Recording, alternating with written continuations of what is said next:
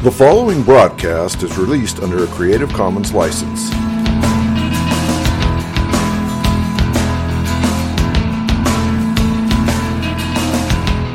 I believe in Jesus Christ, the only Son of God. I believe He lived and died, and that He rose again. I believe and trust in Him.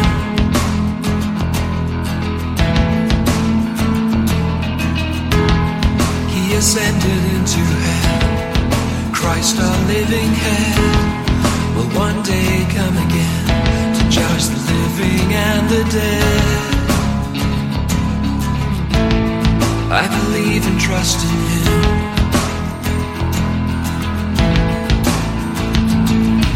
I will trust in my Redeemer, sing of His love that lasts forever, know His full and sure salvation.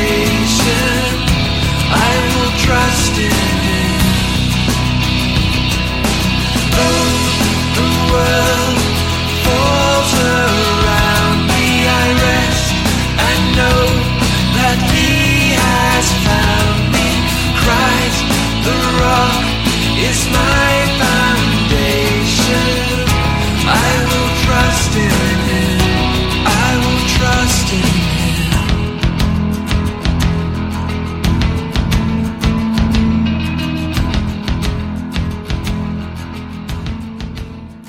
Welcome all to Pastor Yeshua. You've been listening to Creed by Richard Jensen from his album, Order of Service.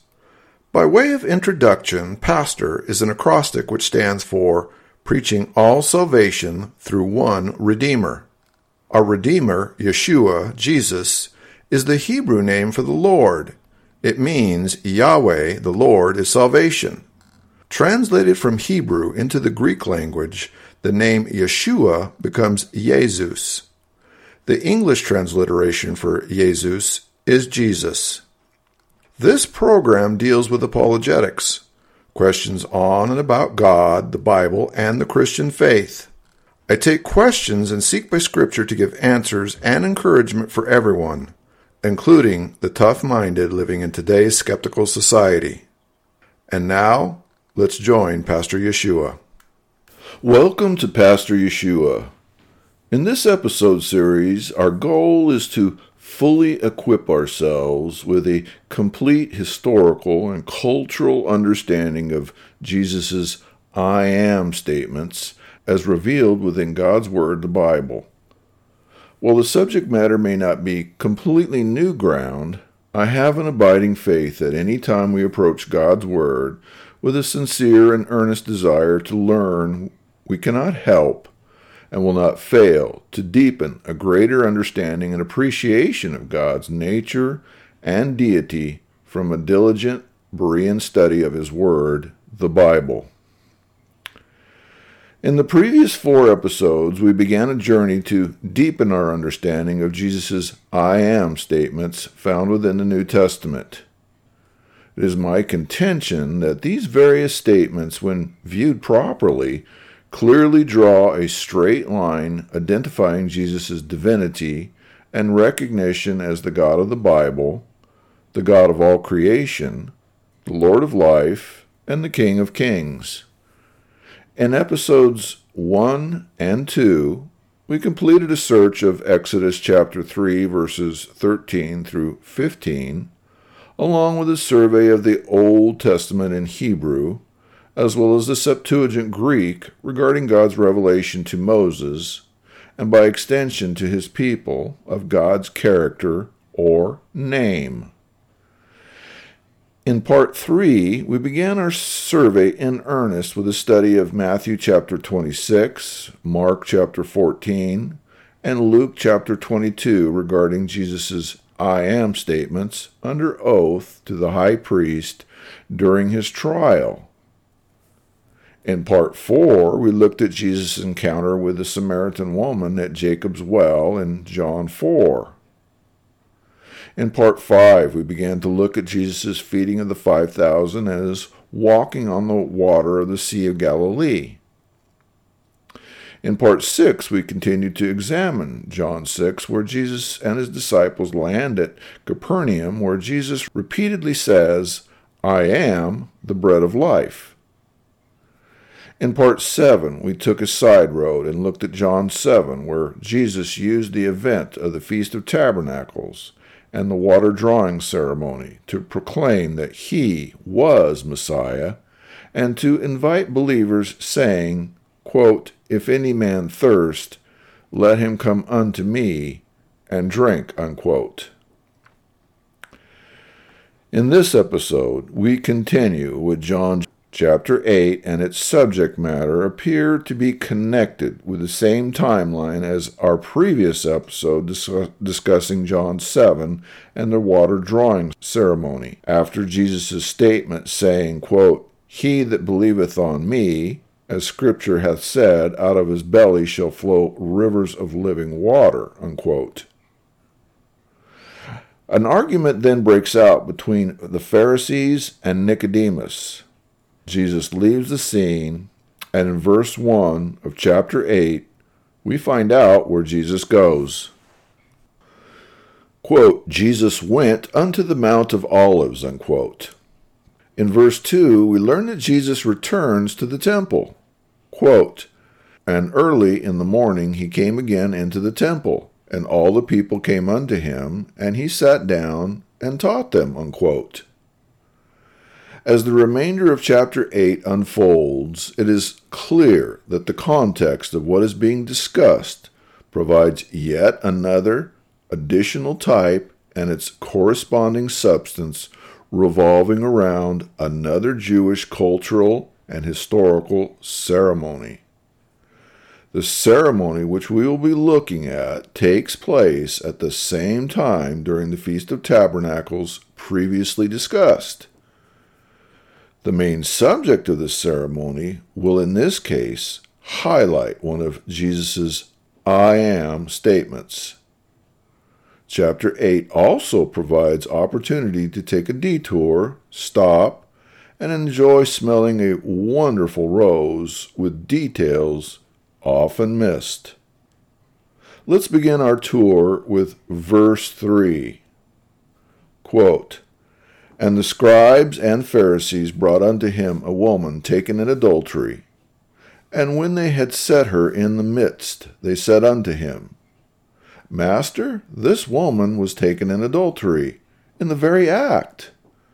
Now Moses in the law commanded us that such should be stoned. But what sayest thou?" This they said, tempting him, that they might have to accuse him. But Jesus stooped down, and with his finger wrote on the ground, as though he heard them not. So when they continued asking him, he lifted up himself, and said unto them, He that is without sin among you, let him first cast a stone at her. And again he stooped down, and wrote on the ground. And they which heard it, being convicted by their own conscience, went out one by one, beginning at the eldest, even unto the last. And Jesus was left alone, and the woman standing in the midst. When Jesus had lifted himself up, and saw none but the woman, he said unto her, Woman, where are those thine accusers? Has no man condemned thee? She said, No man, Lord. And Jesus said unto her, Neither do I condemn thee. Go, and sin no more. Unquote. Now, I know that I am not the only one who has read this story and wondered what was it that Jesus wrote. Think of it. If you do not realize it, there are only 3 times Scripture records God actually writing. The first time being when God wrote the 10 Commandments with his finger on the tablets of stone. The second time when God wrote on the wall in the presence of Belshazzar. And finally, here, Jesus, who is God, writes on the ground with his finger. We know what he wrote in the first two instances, but what did he write here? Well, let's do a little detective work and see if we can shed some light on it. To begin with, let's recall that Jesus is here, sitting inside the temple teaching the people. While doing so, the scribes and the Pharisees who know Jesus is there decide to test Jesus and to trap him. In this case, the Pharisees and scribes are somehow able to find a woman who was in the act of committing adultery. They essentially arrest the woman and take her to Jesus, informing him that the woman had violated the law by engaging in adultery. The Pharisees and scribes then proceed to tell Jesus about the Mosaic law, which required that those who were guilty of adultery should be stoned. The Pharisees and scribes, having interrupted Jesus' teaching, ask him what he thinks should happen. Now, as we examine this incident, the first thing to notice is that the Pharisees and scribes, who are the supposed experts in the law, presume to quote the law to Jesus, who in fact is God and who in fact wrote the law. In this case, the law regarding adultery, which they refer to, is found in Leviticus chapter 20, verse 10, and Deuteronomy chapter 22, verse 22, which says, quote, "And the man that committeth adultery with another man's wife, even he that committeth adultery with his neighbor's wife, the adulterer and the adulteress shall surely be put to death," unquote. Based upon this, we immediately see that the Pharisees and the scribes, who held themselves out to be the authorities of all Mosaic law, were in fact here themselves violating the law. According to both the written and the oral law, both the adulteress, i.e. the woman, and the adulterer, i.e. the man, were supposed to be tried, and if found guilty, put to death. By the Pharisees and scribes' own testimony, the woman was caught in the very act of adultery.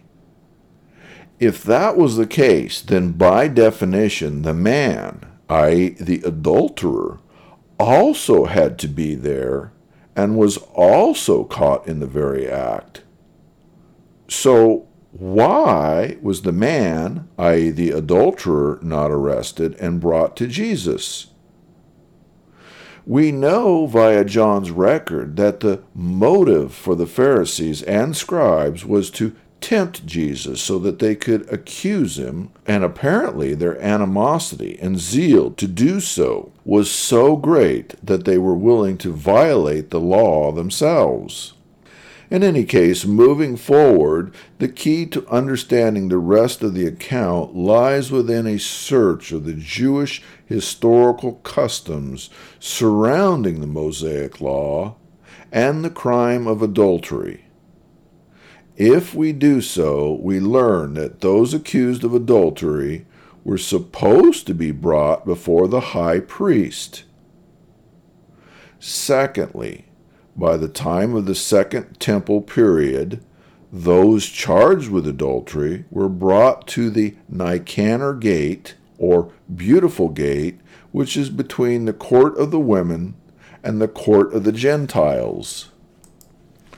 John's account here does not tell us precisely where within the temple Jesus was seated teaching when the Pharisees and scribes brought this woman.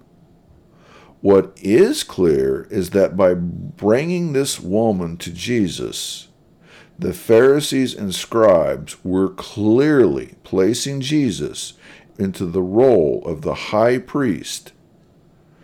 This is significant since we know that Jesus is our better high priest according to Hebrews.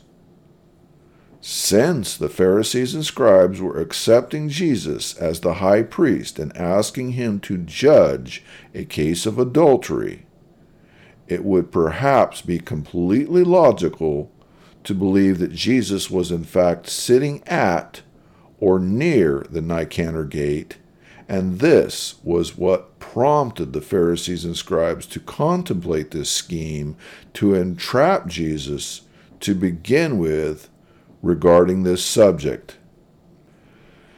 The second thing we find historically is that the priest was required to then stoop down and write the law that had been allegedly broken, along with the name of the accused, in the dust of the floor of the temple or anywhere else, as long as the marks were not permanent. During the time Jesus was writing on the ground, Jesus stands briefly and addresses the Pharisees and scribes, saying, quote, "He that is without sin among you, let him first cast a stone at her," unquote. Jesus then stoops and resumes writing on the ground. Given the fact the Pharisees and scribes had themselves violated the law and were attempting to be witnesses, Jesus' statement could very well infer that Jesus was writing the names and various sins which the Pharisees and scribes had each themselves committed. This would then explain why, after Jesus makes this challenge, we read that the Pharisees and scribes were, quote, "convicted by their own conscience," unquote, and as a result they left, leaving Jesus and the woman alone. By another coincidence, any serious Pharisee and or scribe would have yearly heard the high priest recite Jeremiah chapter 17, verse 13 at the conclusion of Yom Kippur. Jeremiah 17, verse 13 says, quote, "O Yahweh, the immerser of Israel, all those who leave your way shall be put to shame. Those who turn aside from my ways will have their names written in the dust and blotted out, for they have departed from Yahweh, the fountain of the waters of life," unquote. So whether or not, in fact, the words of Jeremiah were ringing in the Pharisees and scribes' hearts as Jesus' words and actions sent them packing, we are not told. But the fact remains that many who saw and hear Jesus and his ministry wound up departing from Jesus, who was Yahweh in the flesh. Even so, many then and now have their names written in the dust because they will not repent and turn to Jesus as the water of life, and their names will be blotted out. Now, before we move on to verse 12, we need to examine another Jewish festival in order to provide context. During the same 7 days of the Feast of Tabernacles, which we have just discussed previously, there was a ceremony known as the illumination of the temple, or the temple lighting ceremony. During the Feast of Tabernacles, there were 4 70-foot high menorahs or candelabras inside the court of the women. On each night of the 7 days of the feast, young men would climb the ladders leading to the menorahs containing many gallons of oil. These lamps were lit in the temple at night and were so bright that it is said to have illuminated the entire city of Jerusalem. The significance of the lamps and their light were to remind Israel of the pillar of fire that had led them in the wilderness journey, as well as God's Shekinah glory, which once filled the tabernacle in the wilderness and the temple. The light and this ceremony was also a reminder that God had promised to send a light to renew Israel's glory and release them from bondage and restore their joy. It is likely that the celebration also took its source authority from two passages in the Old Testament. Isaiah chapter 42, verse 16, quote, "And I will bring the blind by a way that they knew not. I will lead them in paths that they have not known. I will make darkness light before them, and crooked things straight. These things I will do unto them, and not forsake them," unquote. Also, Isaiah 49, chapter 6, quote, "And he said, It is a light thing that thou shouldest be my servant to raise up the tribes of Jacob and to restore the preserved of Israel. I will also give thee for a light to the Gentiles, that thou mayest be my salvation unto the end of the earth," unquote.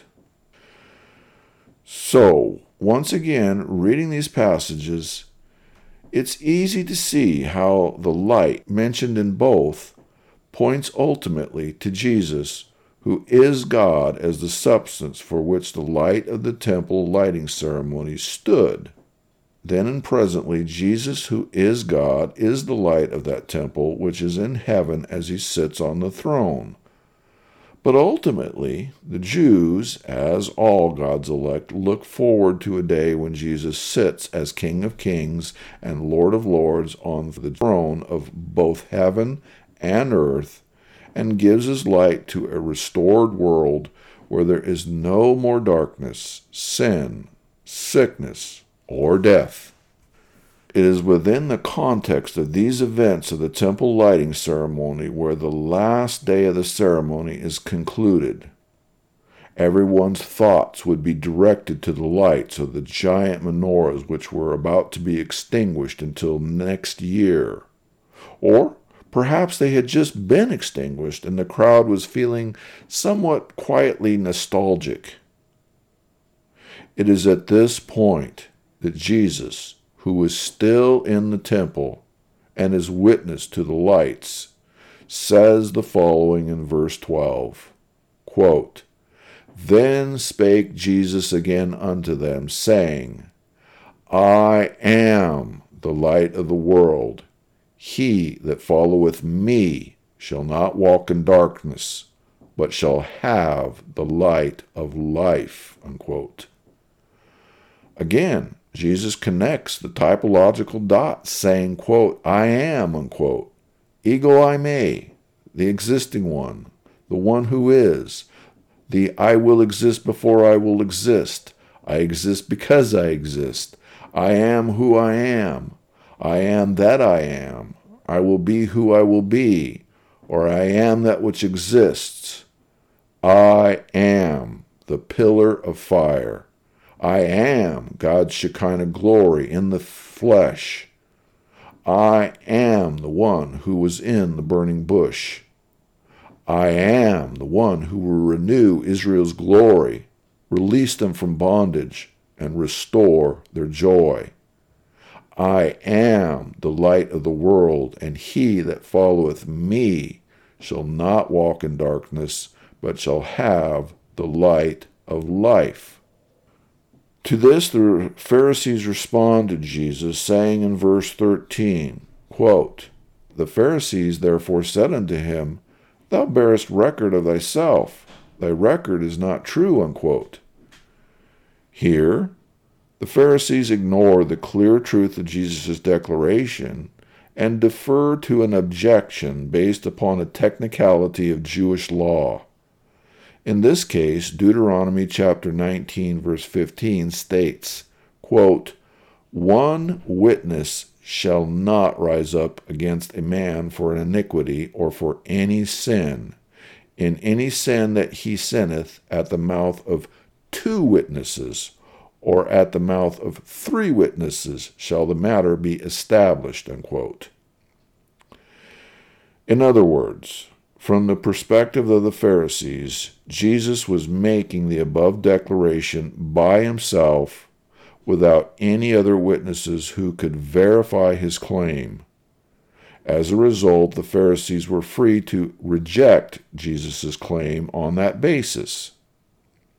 While the Pharisees thought they had a closing argument which would shut Jesus down, Jesus effectively refutes the Pharisees in verses 14 through 18.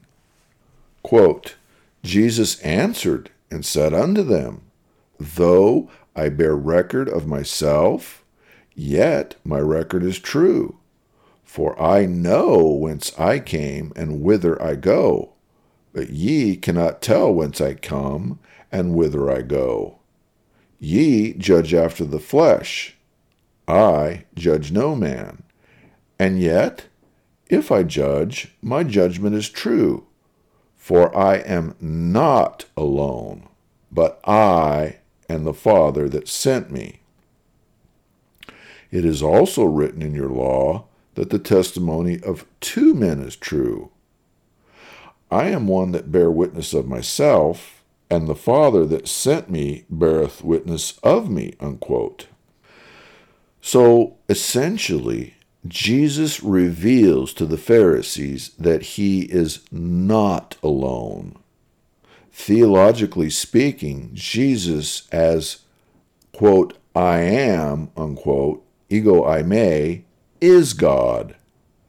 God is a triune being consisting of God the Father, God the Son, i.e. Jesus, and the Holy Spirit, blessed God, 3 in 1.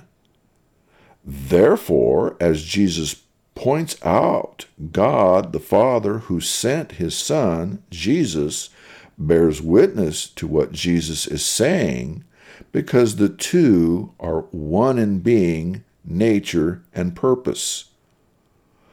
While it is not stated here, technically Jesus had 3 witnesses because the Holy Spirit also bears witness to him. Consequently, Jesus' revelation of himself as I am is valid and true and fulfills the criteria of Deuteronomy chapter 19, verse 15.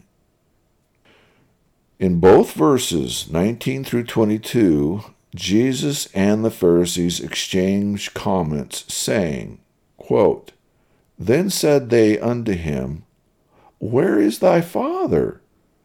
Jesus answered, Ye neither know me nor my Father. If ye had known me, ye should have known my Father also. Then said they unto him, Where is thy Father? Jesus answered, Ye neither know me nor my Father. If ye had known me, you should have known my Father also. These words spake Jesus in the treasury, as he taught in the temple, and no man laid hands on him, for his hour was not yet come. Then said Jesus again unto them, I go my way, and ye shall seek me, and shall die in your sins. Whither I go, ye cannot come. Then said the Jews, Will he kill himself? Because he saith, Whither I go, ye cannot come, unquote. The Pharisees, who were clearly on a shallow level, thought that Jesus was talking about an earthly father. But Jesus had no earthly father. Jesus is God incarnate in the flesh. This is a realization and understanding which is only possible by an act of God's grace upon the heart of those whom God chooses. If, in fact, we are drawn by God's grace to a saving relationship with Christ, then we will know Jesus as Lord, as God, and as I am. To know one is to know both, because both are one. These Pharisees truly did not know God, or minimally their eyes were blind to the truth. The truth was and is that Jesus is the Messiah, and that he had come to save his people from their sins. Faithful Jews had been seeking the Messiah since Genesis 3. Jesus here predicts that these and other people would continue to look for the Messiah's coming and their salvation. Sadly, these and other people did not know and do not recognize Jesus as Messiah, as God, and as I am. Consequently, anyone who does not know or denies Jesus as Messiah, as God, and as I am, will die in their sins. Following in verses 23 through 24, Jesus provides explanation for this situation. Quote, "And he said unto them, As for you, from beneath you are, as for myself, from above I am. As for you, or of this world you are. As for myself, I am not of this world. And he said unto them, Ye are from beneath, I am from above. Ye are of this world, I am not of this world. I said therefore unto you that ye shall die in your sins, for if ye believe not that I am he, ye shall die in your sins." Unquote. Here, first of all, Jesus again says, quote, "From above I am, ego eimi. From above I am, the existing one, the one who is. The I will exist because I will exist. I exist because I exist. I am who I am. I am that I am. I will be who I will be, or I am that which exists." The truth of the reality that opposed to all dogs go to heaven, there is in fact a dichotomy. There are those who begin from beneath because, like all humans who are fallen from fellowship from God due to our nature of sin, we are all worthy of death and hell due to our sin. On the other hand, there are those who, by God's sovereign grace, he chooses to draw to himself through the finished work of Christ. So, throughout history, there are those from beneath, the tares, the goats, the unregenerate, who will die in their sins, which is their nature. Then there are those who are from above, the wheat, the sheep, the born from above, the born again, who will enjoy fellowship now and eternally by virtue of what Christ has already done. Secondly, Jesus makes it very clear that the restored fellowship and life eternal in God's presence is contingent on an abiding faith and acknowledgement that Jesus is I am. Verse 24 says, quote, "For if ye believe not that I am he, ye shall die in your sins." Unquote. However, the translators do us a bit of a disservice by inserting the personal pronoun, quote-unquote, he, to ostensibly help make a more grammatically correct English sentence. But the fact is that the word, quote-unquote, he, is not in the original. This changes the understanding from warning people that they will die in their sins simply because they don't believe that Jesus is the Messiah, to dying in their sins because they refuse to believe that Jesus is I am. Jesus is God, a very God.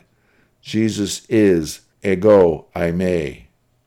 Despite what is glaringly evident here, the Pharisees' question and Jesus' response in verses 25 through 28 tell us the following. Quote, "Then said they unto him, Who art thou? And Jesus said unto them, Even the same that I said unto you from the beginning. I have many things to say and to judge of you, but he that sent me is true, and I speak to the world those things which I have heard of him. They understood not that he spake to them of the Father. Then said Jesus unto them, When ye have lifted up the Son of Man, Then shall ye know that I am he, and that I do nothing of myself, but as my Father has taught me, I speak these things." Unquote. The Pharisees are still blind to Jesus' deity, but Jesus informs them, and anyone else who doubts his identity, that the proof will manifest when Jesus is crucified, dies, and resurrects. At that point, when Jesus is lifted up, i.e., risen again, then there will be many who will and who do know that Jesus is I am, ego eimi. The translators again insert the word quote-unquote he, which is not there in the original. Verse 29 and 30 close out this episode saying, quote, "And he that sent me is with me. The Father hath not left me alone, for I do always those things that please him." As he spake these words, many believed on him. Unquote. May it be by God's grace and mercy that there be those listening right now who would believe on him as I am. This concludes this episode. Please join me for episode 9. Now, if you have any questions about God, the Bible, or the Christian faith, I encourage you to send me an email at pastor_Yeshua@yahoo.com. That's pastor_YESHUA@yahoo.com. Thank you for listening. The world falls around me, I rest and know that he has found me. Christ, the rock, is my foundation. I will trust in him. I will trust in him. I will trust